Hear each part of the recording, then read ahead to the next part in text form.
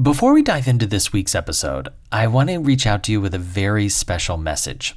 This month marks the start of LARB's year-end matching grant drive, where all donations will be matched by an anonymous donor.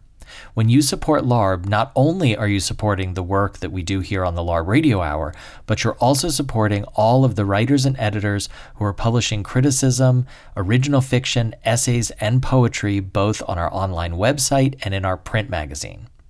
Any donation to LARB between now and December 31st will go twice as far thanks to this matching donation. We hope you'll consider donating at lareviewofbooks.org/donate. Again, that's lareviewofbooks.org/donate.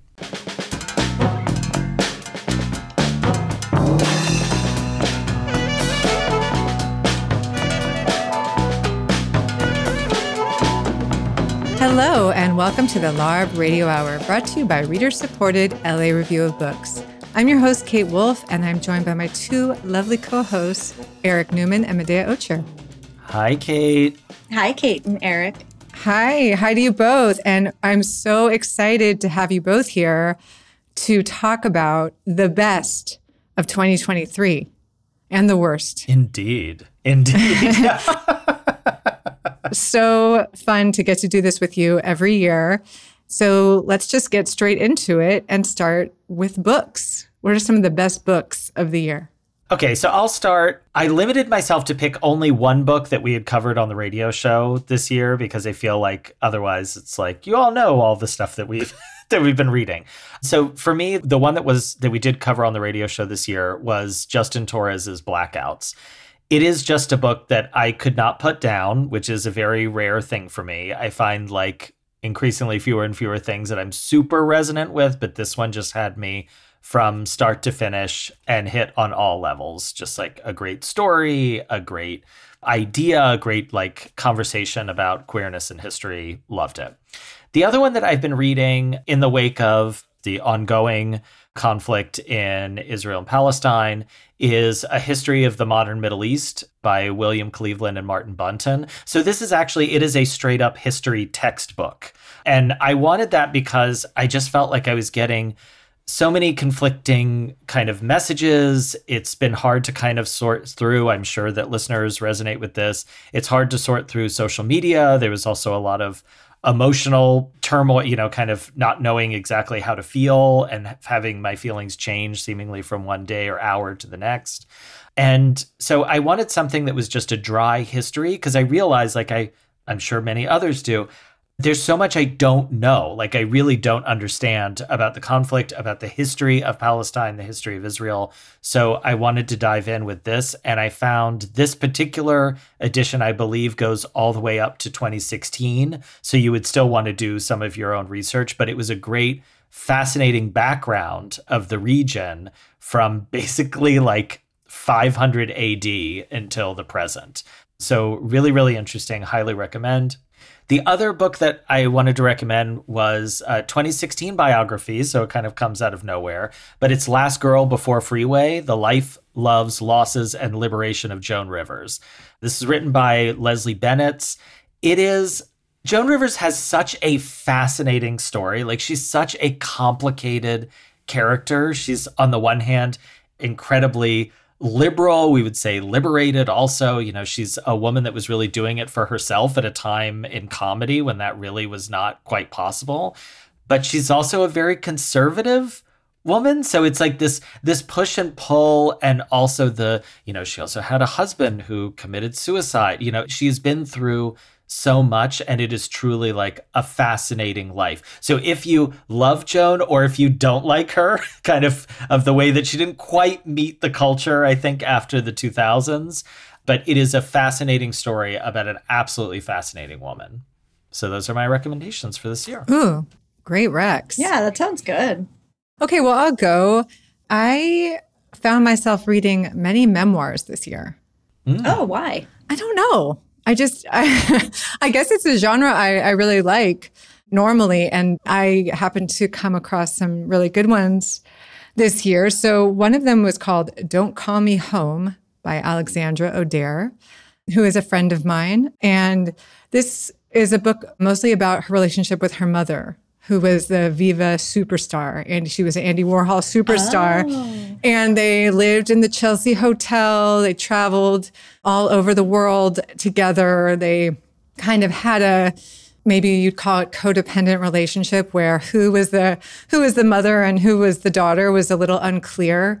And who was taking care of whom was a little unclear. And it's just such a beautifully done, very, very funny coming of age story, but also a story about kind of, you know, the ambivalencies of family and intimacy. And it seems like anyone would want to have a really colorful childhood and have all these adventures. And they sound fun, but you can also see it from another side as well. So it rides that line. And I like the ambiguity a lot. And it's hilarious. Another memoir that I really liked this year, it came out in 2013, but it was reissued this year. It's called Whiteout by Michael W. Clune. The Secret Life of Heroin is the subtitle. And it's an addiction memoir. Also incredibly funny, incredibly inventive. I think it addresses addiction in a way that I've never really read before. Because although it's not a scientific book, there is some almost like quasi-psychological science about the way drugs get in your brain and corrupt your memory and how they really form like the nucleus of all memory at a certain point. And it's the kind of thing where I feel like it would check out if you like looked at addiction neurologically, you know, but it's written more poetically. It just really translates the complications of addiction and the kind of deep hole drugs can have on people in a way that makes it so visceral. And where I finally, I think, after many, many years of not quite understanding why people go back and back and back over and over again, this book really makes it clear in a very sympathetic way. And it's also just so funny and really inventively written. Another memoir that we covered on this show is by Cristina Rivera Garza, Liliana's Invincible Summer. And that was, I thought, just a really creative approach to telling someone else's story, to recreating someone within their own words, kind of like a multi-dimensional portrait through a lot of different means.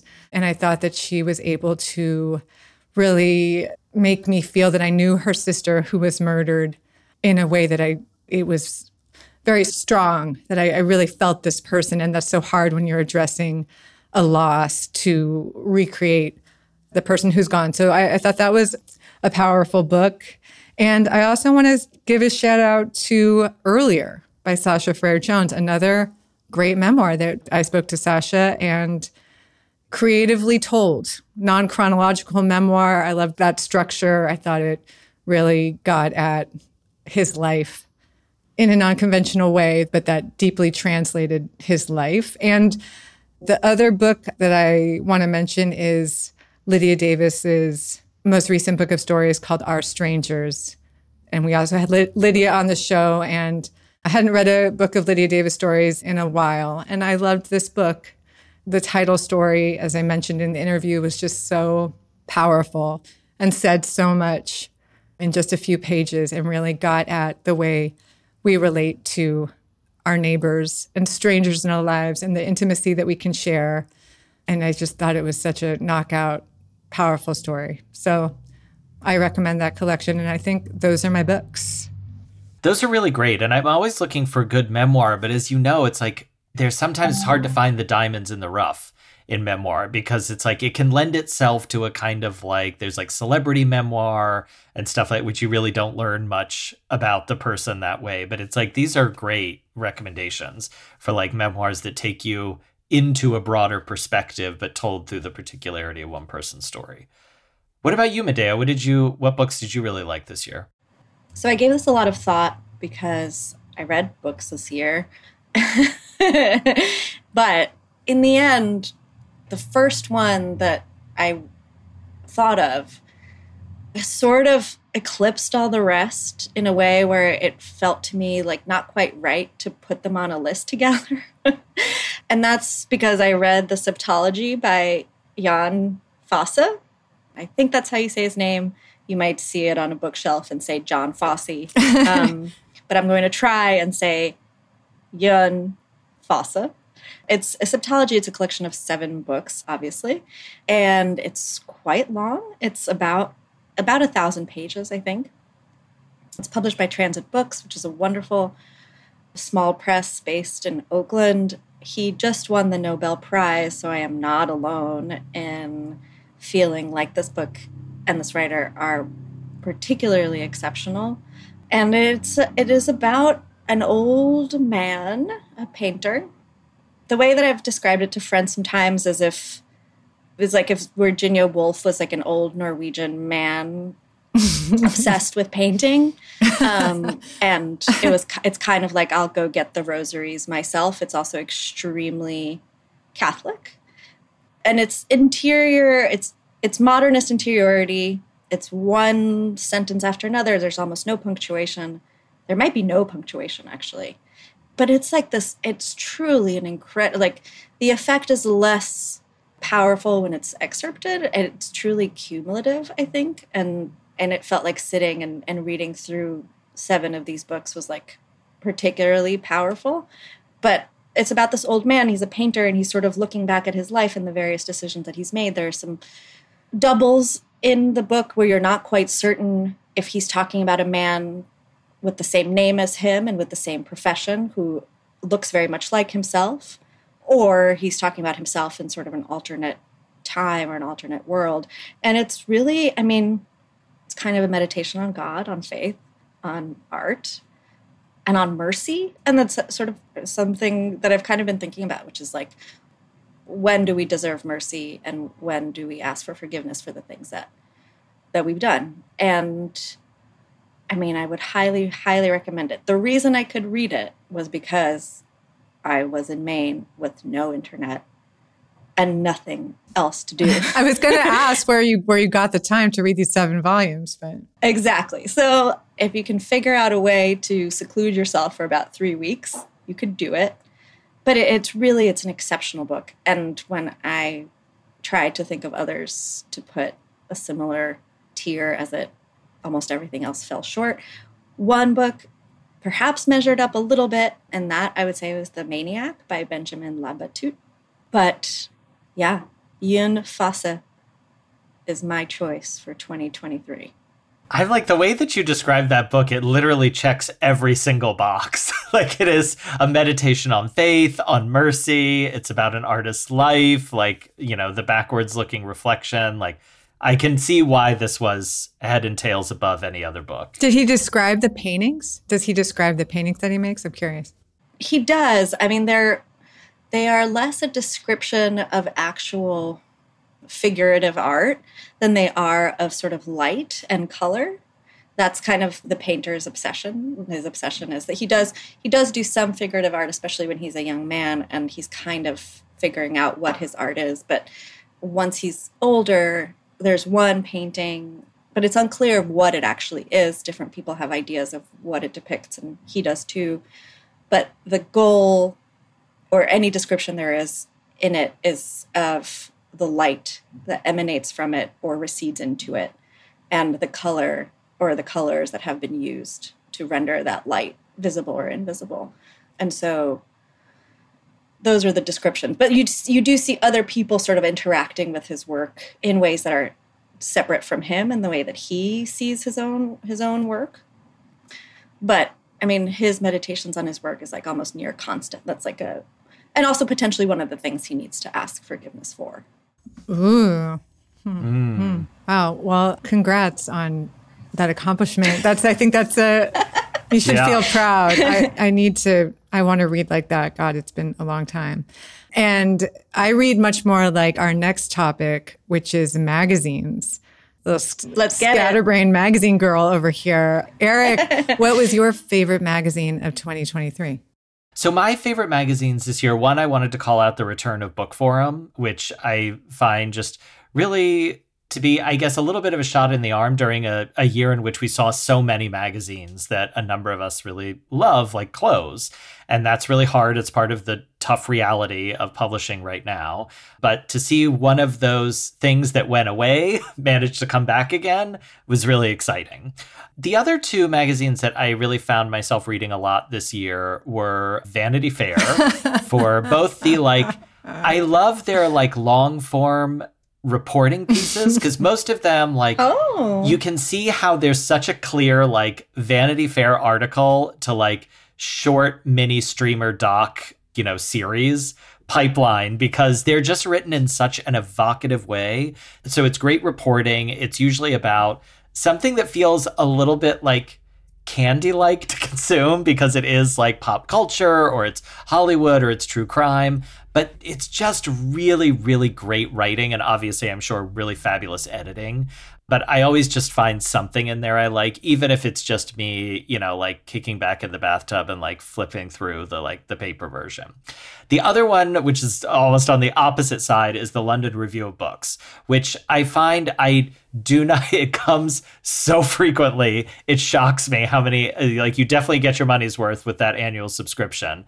But the London Review of Books, I always find something in there that really captures my attention, and for which I really appreciate the long form of both the omnibus reviews that they publish there, as well as the political reporting. In fact, I would say that their political coverage is always really, really sharp analysis, and something that both affirms something that I might believe, but also challenges me in interesting ways. So those were my favorite magazines from this year. Great. Yes. I'm often trying to break the Vanity Fair paywall to get at something frantically and coming up against it. But then they'll let me get a taste every month. And I'm like, ooh. You can get it for $8 a year. I don't need any more mags in my life. That's my problem. Yeah, that's but fair. I do love a little taste once in a while. So my magazine, it actually started in December of 2022, and that's Parapraxis, edited by Hannah Zevin. I think it's a magazine about psychoanalysis and psychology and history and art. And I've heard many people say that we're having a psychoanalytic moment or therapy moment. And I'm a big believer in that. I think maybe 5 or 6 of my friends in the last few years have become therapists, which is the thing that people do when they are finding it hard to make money in art, but also because it's a wonderful thing to do. And it's the deepening of a kind of collective psychoanalytic consciousness is really exciting to me. If that really is a moment, I don't like the therapy speak per se, but I think that deepening of psychology and it being a kind of a common denominator among us is really exciting. And I feel like this magazine is helping lead the way in that. And I got their first issue, which was called The Family Problem. And it was looking at the compromised form of family, which I'm right there. I'm really excited about that magazine. Also, I know it's kind of obvious, but I want to shout out Harper's magazine. I want to shout out Harper's. Oh, looks like I have another Harper's girl in the house. I was going to do the same. But you go first. Okay. Well, I'll just say I'm not going to talk trash about the New Yorker. But I've been really disappointed with the New Yorker recently. I hate that they lost their listings, their cultural listings. I actually wrote a letter to the editor that was never answered and telling them I thought it was an awful idea. I'm very disappointed in New Yorker, and that was kind of my weekly standard. I always look forward to it. And I'm sure it's just a bad moment. They'll come back, I know. But so right now, the magazine that fills that void for me is Harper's, and it's so odd. The things they publish are strange. I guess they're kind of, I can't quite parse their politics a lot of the times. But there was one piece in Harper's, it was called Who Walks Always Beside You by Benjamin Hale. It was a ghost story set in Arkansas. I mean, it was a real life story about this girl who it really does seem like she was lost in the woods for a few days and she met a ghost. And it's true that there had been this community, this cult living in the same place where she was lost, and a little girl was murdered by the cult. And it seemed like she had met this little girl's ghost in the woods. It was an amazing, it was, oh it's my kind God. of a little trashy, but it was really well written. It was fascinating story to me. And I thought it didn't need to be a book. It was a long piece and it was just perfect. It's why I read magazines for a story like that. So, and they always have something good every issue. So going strong, Harper's, many years later. I love it. What about you, Dea? Where were you reading? I'll piggyback on that. I was recently reading Harper's and also there's a new editor and his first issue was just fantastic. I read a great piece by Rachel Kushner about celebrity encounters. There was a Ben Lerner piece. It was just, it was one good, solid, fun thing that I wanted to read after the other, which is like pretty tough to achieve. It was like an A+ issue. And so agreed. Hats off to Harper's. And yeah, they're a little bit unclassifiable, still a little bit old school in a way that's like kind of hard to maintain. Their online situation is confusing, but it's good. It's a good magazine. And agree, Eric, shout out to Book Forum. So happy that they're back. Paper Magazine is back, which is also good news. I think hopefully we'll see a resurgence of some of the closed magazines in the next year. I discovered a small magazine in the UK called Worms, which is kind of fun and funny and looks pretty cool. And I think it's a little bit hard to find, but if you check it out online, I think you might be able to locate it. And then my other just general magazine suggestion is like, I recently went to a magazine stand and just like flipped through stuff I had never heard of. And it's so fun. Yeah. So fun. And I'm just so glad magazines are around and that we get to be involved in them. And I hope everybody get a gift subscription for somebody as a holiday present. It's a great gift. A great gift. It's going to come month after month. It'll come really frequently in a way that maybe stresses them out. But that's okay. Totally. They might read a piece or gift two. that keeps on giving. Exactly. Yeah. All year long. All year long. Okay, so those are my magazine suggestions. Great suggestions. I'll check out Worms. One last quick shout out to the Paris Review, which of course is excellent, doesn't need our support, but Callie Siskel, our Larb's poetry editor, is in it this current winter issue. And so, wow, their taste is better than ever. Yeah, that's fabulous. Congratulations, Callie. Yep. All right. Well, let's move to movies. Eric, I know you always really shine in this category because you see a movie like every day. It's a lot of pressure. I actually felt this was kind of a like, and I don't think this is a controversial opinion, but I think this was kind of a like want year for movies. Like it wasn't so great, especially the last like couple of months because of the strike. There's just been kind of a dearth of exciting things, and movies that I was excited got moved back.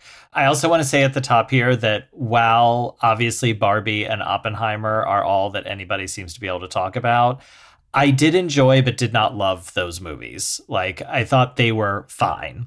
But the movies that I did love this year were Saltburn, which was directed and written by Emerald Fennell, who also did A Promising Young Woman, as well as a couple of other projects that you're probably familiar with. This was fabulous. It's everything that I loved about A Promising Young Woman, which is Emerald Fennell's really strange and campy sensibility. So she takes these like, it's a social critique, as anybody who's read anything about the movie knows, but it's done in such a like lurid camp style that it is both like incredibly hilarious at moments that should not be hilarious, but also beautiful to look at. And it really made me think for like days and weeks after that movie came out, just about like, what was actually going on? What were we supposed to make of this? It's fantastic. Really, really great. I also love, there was a Belgian film this came out earlier this year called Close, directed by Lucas Dant. That is a really interesting, it's a quiet kind of movie about two young boys who are, and I won't spoil it, but it's like they're friends and then they have a very intimate relationship that then kind of falls apart, and watching it fall apart and reckoning with this development of like going from a boy to a teenager was really beautifully done and like very haunting and moving. On the more fun side of things, I really loved Bottoms, which was directed by Emma Seligman and written by Emma Seligman and Rachel Sennott. This is like, it really reminded me of a much older movie called But I'm a Cheerleader with Natasha Lyonne, and it has that same kind of very campy. It actually references that movie directly at one point. Yeah. It's the same kind of campy, like, wait, what? And it's basically if you took like a standard red-blooded hetero male high school movie, but made it with like lesbians. And there's a fight club at the middle of it. It is hilarious, really great, and hysterical performances. I laughed from the beginning to the end.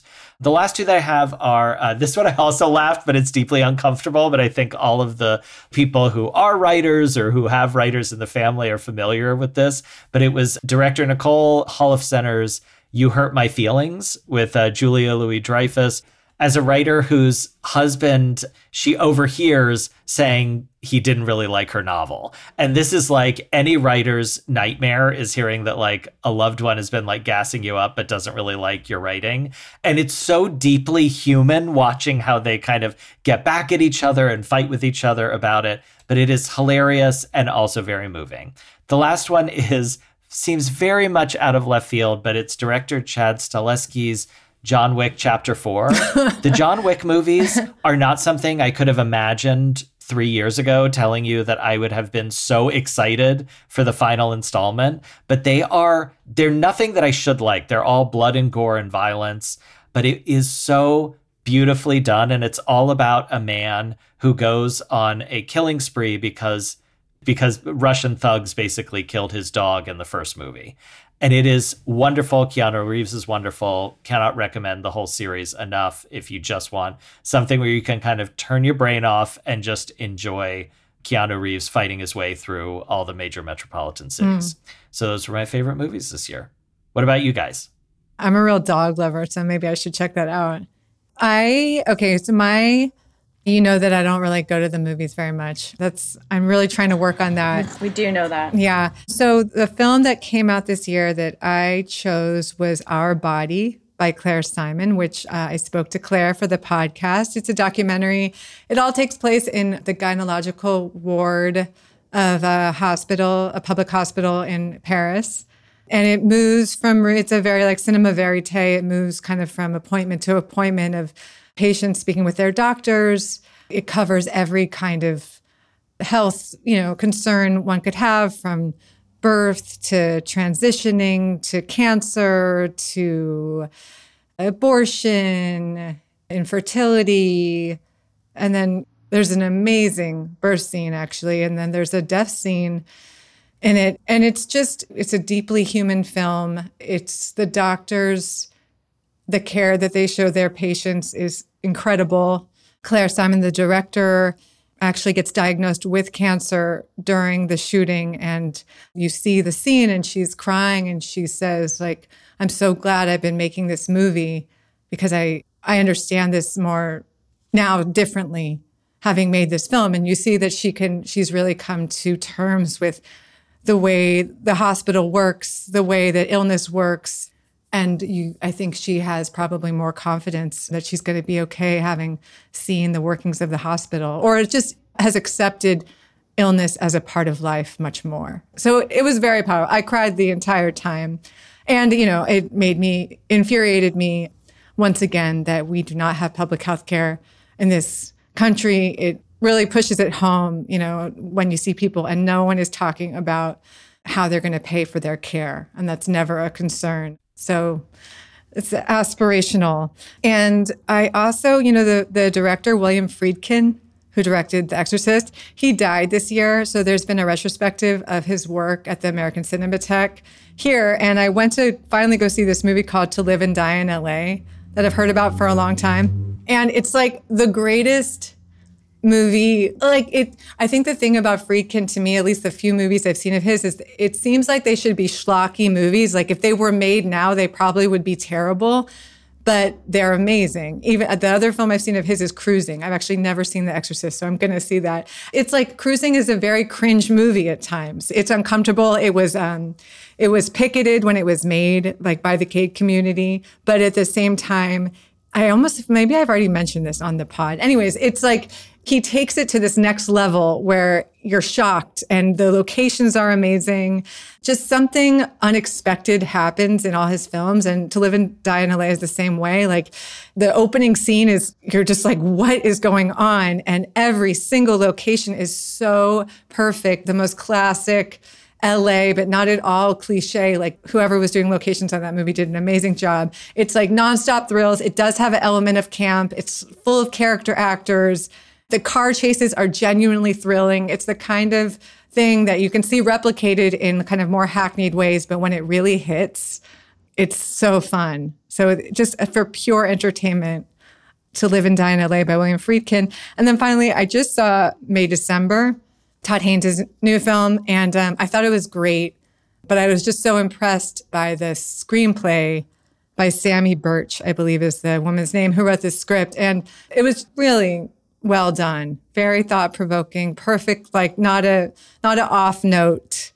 I thought so too. That film is also like so complicated in how it's referencing the kind of tabloid history that it comes out of. Like those music stings that happen between like each scene where it's like da da da da da da da dun, and you're like, that's a 1985 like, you know, or like the early 90s like kind of after school special or Dateline. Well, yeah, I thought that was the camp element that Todd Haynes was bringing that I loved, and I thought was made kind of such a hilarious punctuation to certain moments.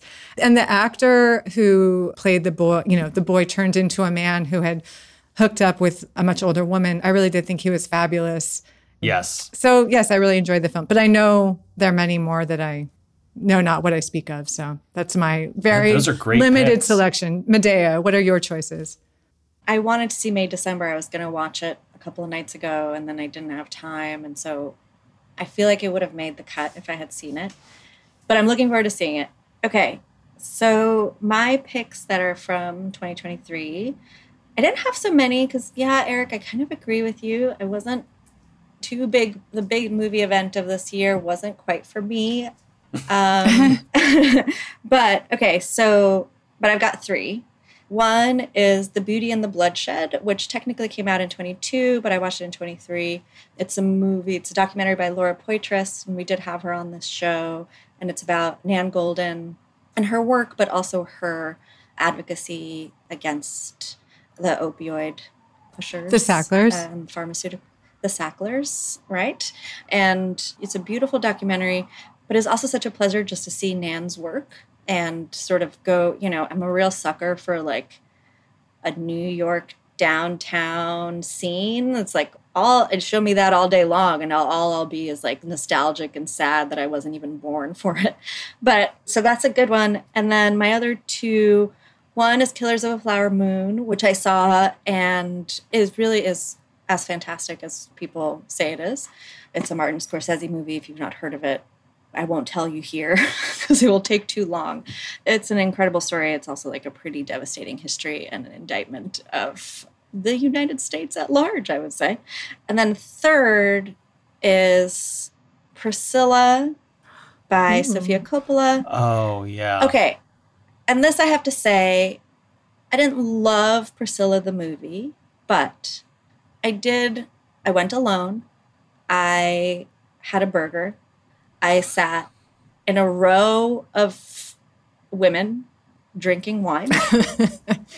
And it was, it was a Sofia Coppola picture. It was beautifully constructed. There were really lovely interiors. It was a girl caught in a gilded cage who didn't quite want to be there, but was trapped there because of love, or family, or obligation, and womanhood, which is just sort of her perennial theme.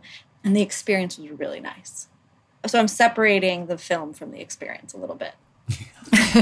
So you had a good time, is what you're saying.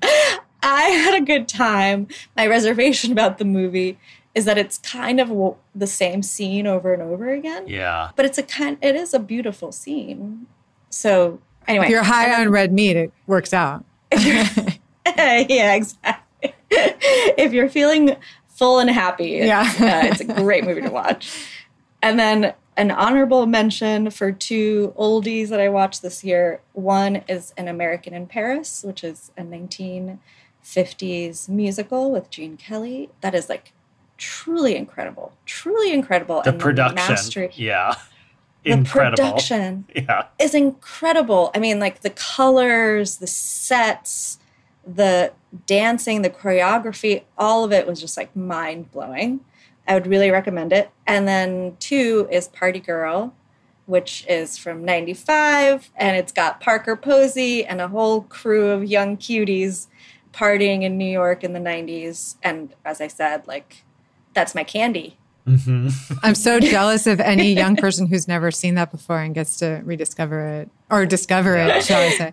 That's one of my faves. You know, I also forgot, I wanted to quickly just shout out that Los Angeles is having a film of renaissance right now, and especially on the east side of town where I live. And it's really exciting how many movie theaters there are opening.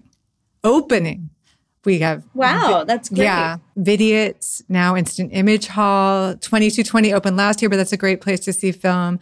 I really love the American Cinematheque at Los Feliz 3. It's just like from going from nothing and feeling like, you know, all these, you know, even the ArcLight shuttered, the Cinerama Dome is still closed, just feeling like maybe things wouldn't survive the pandemic, to this time where it's almost like an embarrassment of riches. It's very hopeful. So similar to the magazines, I'm feeling a resurgence that makes me happy. Nice. Should we move from the big screen to the small screen? What did you guys like this year in terms of TV? Why don't you go, Eric? I don't know. Kate doesn't really watch TV. Only bad TV. So I want to give like a quick shout out. I did challenge myself to just choose 3 that were brand new this year, because there were the second seasons of Loki from Disney, Our Flag Means Death from HBO, and another Taika Waititi production, which is What We Do in the Shadows, which I believe is on Hulu. Those were appointment viewing in our household and thoroughly enjoyed all of those seasons, as well as season 13, currently still running, of The Real Housewives of Beverly Hills, which if you know, you know, but I am telling you, girl, it is worth it. Dive in. It is such a hot mess, and it is enriched by all the seasons that I've watched before.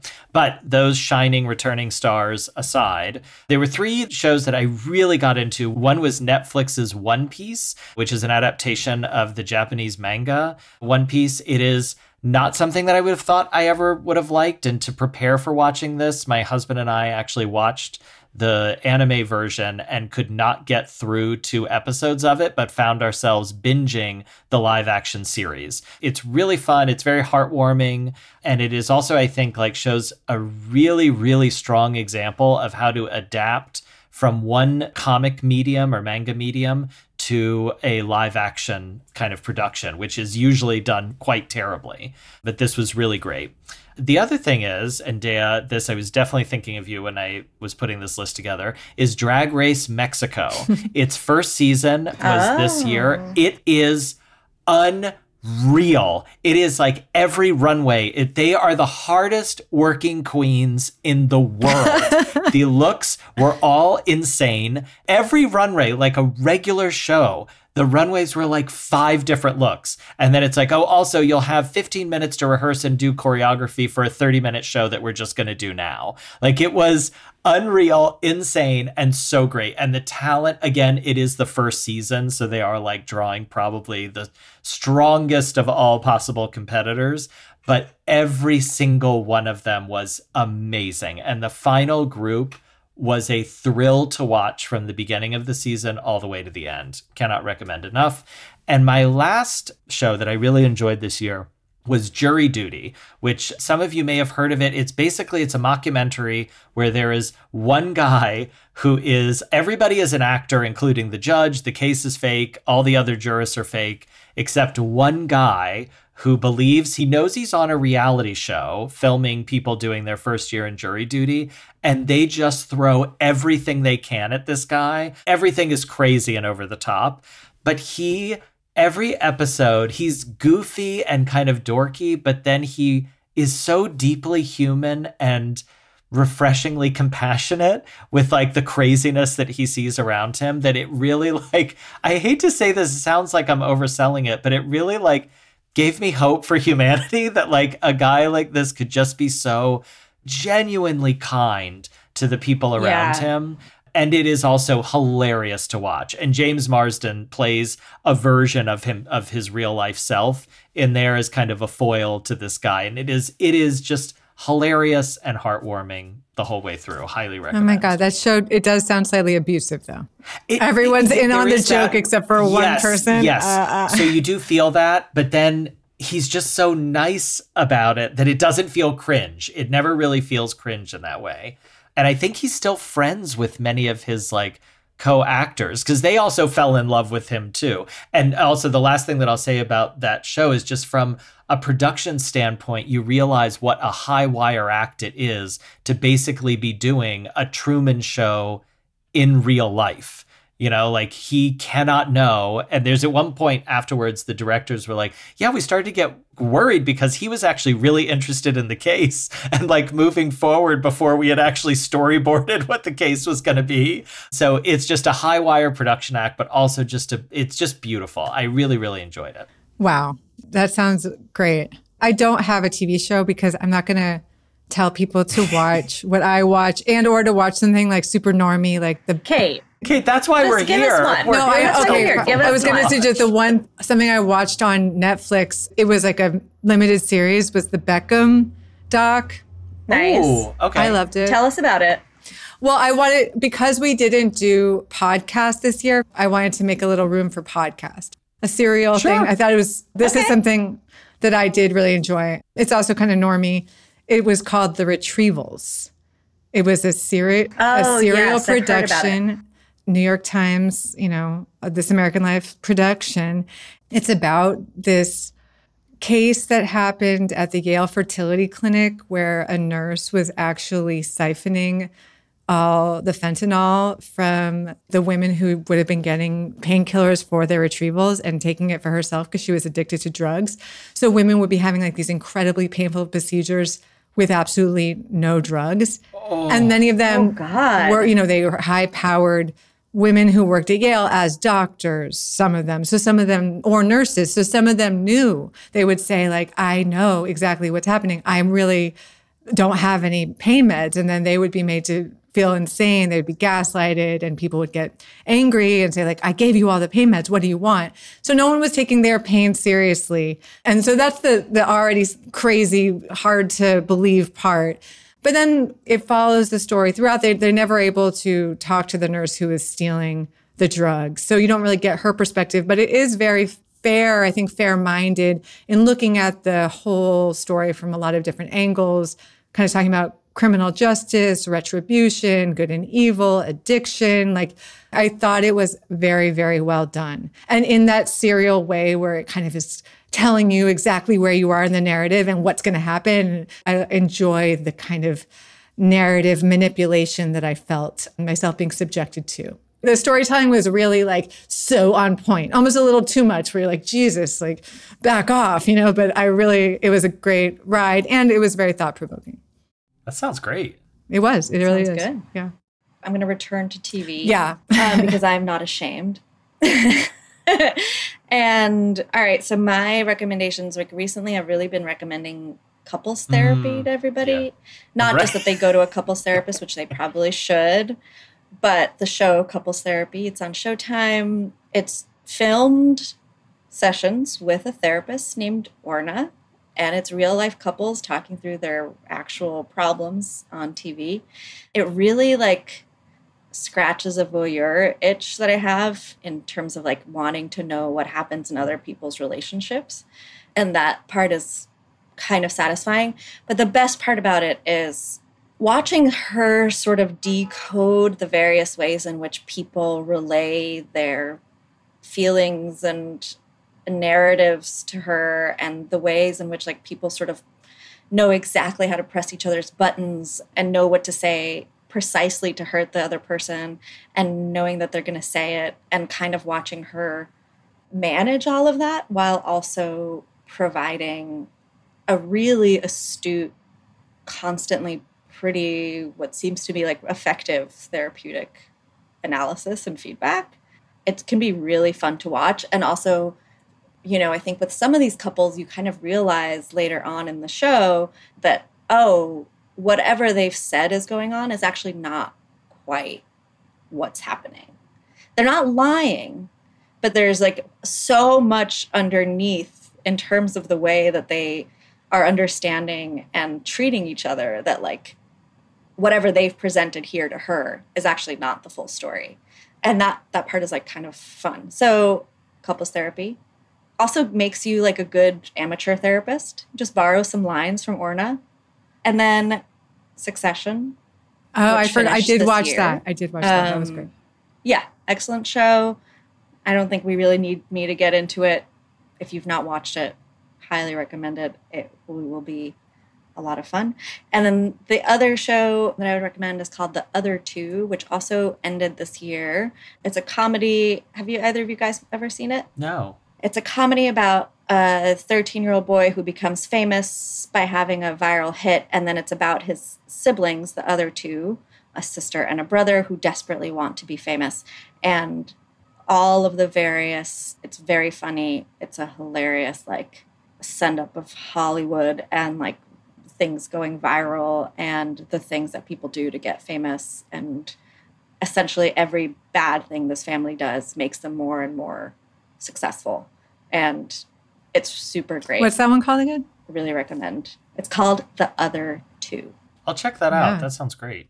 Okay, so I'll run in really quickly with music. It's all, spoiler alert, like extremely gay. This is why Spotify Wrapped said that I belong in Cambridge, Massachusetts, which for those of you, they is did Cambridge like a weird, gay? I don't think so particularly, but they sorted people who had obviously gay musical tastes into like 3 places: Berkeley, California, Cambridge, Massachusetts, and I forget where the other place was. Not a place where I know, I mean, there are gay people there, but it's not like places that I know as like being particularly gay meccas. Or do you think they're picking up on your academic vibes? Is that why they're suggesting those places? No, this was literally like an internet thing. Like everybody who was gay got these as their suggested cities. Worrying. It's What? Very, strange. very troubling. Yeah. Okay. See you next year on the East Coast, I guess, Medaya.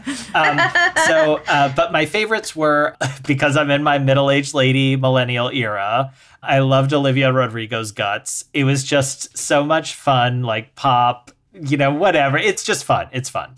Troye Sivan, I also really enjoyed this year. Every single song was a banger. It made me wish that I was still in my 20s, which few things these days do, but that album definitely did. And it was cool just to see this guy who's gone from like kind of a YouTube thing to like kind of very forthrightly gay content. Like it's a pop star that's not like singing around it, but like that kind of is a testament to the moment that we're in. And the bops also, they all slapped. They were great. The other one was, like every other gay man this summer, I think, I could not get Kylie Minogue's Padam Padam out of my head. So that was definitely also the soundtrack to this season, as well as a challenge to Mariah's dominance of the holiday era or moment with Cher's new DJ Play a Christmas Song. It sounds cheesy. It is cheesy. It's totally Cher, and it's amazing. I haven't been able to stop singing it for weeks. Oh, I heard a little bit of that Cher song. It's awesome. Okay, I have a real problem. I guess this is like a theme for me. I have a real problem with new. I don't know about new music. It's hard for me to listen. The Andre 3000 album that just came out, I'm excited about. Definitely going to listen to that, but I do not really keep up with new music, which I feel ashamed of. But I am trying to always find new cumbia that I like. And somehow this year, like, I can't remember quite how I found Celso Pina, who was a Mexican cumbia artist of the cumbia rebajado, which is the slower cumbia. I came across him somehow, and I love his music. And perfect style for me, like really, heavy on the accordion, my favorite instrument, wailing harder than the guitar for me these days. I'm so happy to keep on learning about that genre, that beautiful wide genre. And I didn't mention this album last year, but this Arthur Russell album called Love Is Overtaking Me, which is kind of like his quasi-country album, which came out after his death in 2008, has been one of my absolute favorite albums of the last couple years. And I really recommend it to anyone who likes Arthur Russell. You might think of him as more of like a ambient sounds kind of guy, but he also can sing a beautiful country-esque song, kind of folk song. It's such a great, like almost every song on there it's wonderful. The lyrics are funny and strange. And also, I really want to get into house music. I'm like finally coming around, and this will be come to the dark this side. Will be my year. This will be my year. Of course, because I'm having some '90s retrograde, and I just need to. I'm like starting with like in the dorkiest places, like Apple playlist, Chicago house. So that's how I'm learning. But by the end of next year, I will have become an aficionado. So, Dea. Love it. Okay, I'm going to be really quick because mine is pretty straightforward. My big one was Lana Del Rey. I just listened to that album kind of over and over again.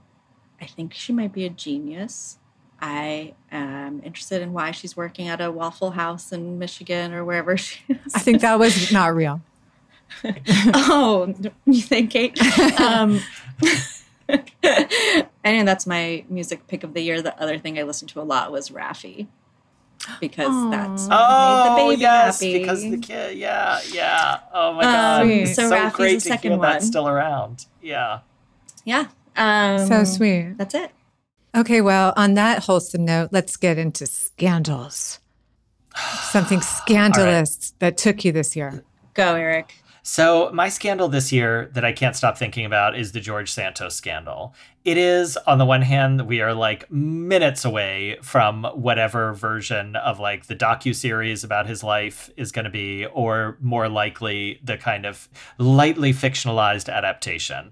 But what I find so wild about the Santos story is that like now he is making, and people are paying quite a bit of money for him to do stuff on Cameo. He's going to have, and this is what's dangerous, I think, about this post-Trump world, is like Santos seems harmless because he's just a liar and a fraudster. So he's not quite like Trump in that way, but he's cartoonish. And I feel he's going to come out of this being like a kind of anti-hero that everybody loves because he's campy and crazy and he's a diva and he's gay.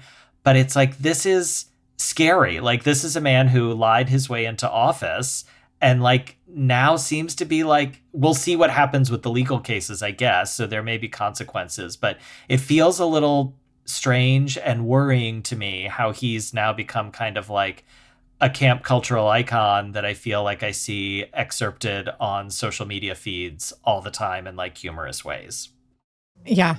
My scandal of the year, I can't say it's my favorite scandal, but it's one that's really gripped me, is the Art Forum scandal, which is a recent. Yeah, it's a big one. So what happened? Yes, it's a big one. So in October, shortly after the October 7th attacks, Art Forum posted a letter signed by many, many people from around the world, basically standing against violence and war in Palestine and calling for the freedom of Palestine, and later redacted and added that they were against violence of all forms in the October 7th attacks. Yes, some people thought it was insensitive because it didn't mention or decry the Hamas attacks as well at first. But it was also, we've seen letters like this circulating everywhere, but it really bothered people in the art world. Funders were saying they were going to pull out, advertisers were saying they were going to pull out. Collectors were getting angry and saying they were going to decommission artists whose names were on the letter. And this is all from an article that I read in The Intercept. And subsequently, David Velasco, who helmed Art Forum since 2017, was fired by Penske Media. It's just one of those stories where it kind of boggles the mind. I mean, first of all, it seems so ironic in something that's supposedly as transgressive as Art Forum, or as politically minded, that this one position is, everything else is fine, but this one position for people is just not tenable. I find that very interesting. And just these kind of fractures in the art world. It would seem like it's so irrelevant. And, of course, compared to the suffering in the Middle East right now, it is. It means nothing. It's dumb, but it's actually caused so many people to lose their jobs here in this country. And I've been so surprised at this just swift firing of people for speaking out for Palestine. It really is shocking. And I understand the complexity and the history of anti-Semitism. I'm an American Jew, but the way it has roiled the community is so shocking. Yeah, I agree. Yeah, that's a really big one. It's a big issue. Okay, I didn't have like a favorite scandal this year. The art form one I really paid attention to. And George Santos, I agree, Eric. It's happening really fast. Almost, I feel like that kind of like scandal to cult figure to like camp celeb dancing at the stars kind of pipeline is happening super fast.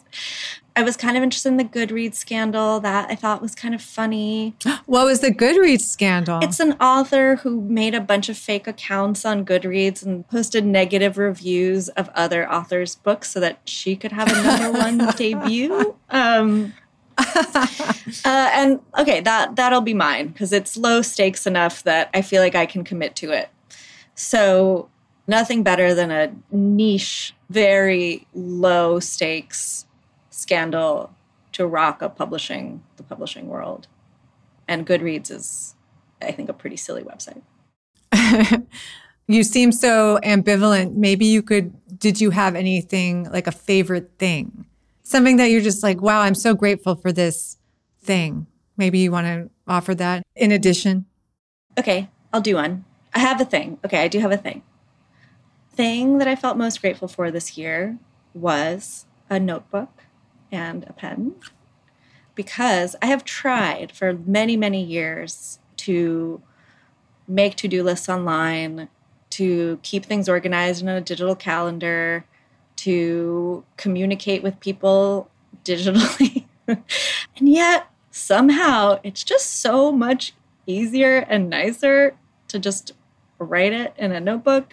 This is not at all like a revolutionary realization. But then you can also doodle in it. I've got little drawings in it. You can experiment with like different ways to organize. You can buy fancy pens. So the thing that I carried around and was most grateful for this year was a little red notebook that actually I'm holding right now that I can hold up and show you guys. Ooh. And it has my list of favorite stuff of the year in it. So I'm using it as we speak. Ooh, nice. I'm also a physical list writer. I find that so much easier than clicking things off on any number of ads. Yeah. I love my composition book as well. Yeah. You heard it here first, folks. Paper and a pen. The revolution has begun. Paper and a pen is coming back. Well, we're getting back to the basics here. And let's hope that in 2024, we get a little bit back to those basics with the looming threat of AI, right? And the violence across the world. Let's all find solace in our papers and pens. Gorgeous! What a beautiful way to wrap it up, Kate. Beautiful way to wrap it up. Well, I will always look forward to discussing our favorite things from the year with the two of you, and it's giving me hope for the future. So thank you so much for being here today. Thank you. It's always a pleasure to be together. Hooray! See you guys next year. That was our best of the year edition. Thanks for listening to the LARB Radio Hour. Thanks for listening to the LARB Radio Hour. Subscribe to our show on Apple Podcasts, SoundCloud, Spotify, or wherever else you get your podcasts. If you like the show, please rate us on Apple Podcasts to help us get the word out. And we'd love to hear from you. The producers at the LARB Radio Hour are Medaya Ocher, Kate Wolf, and Eric Newman. Our executive producer is Alan Minsky. Our sound engineer is Matea Baim. Editorial production by Jake Levins. Our intro music was written and performed by Imogen Teasley Vaughton.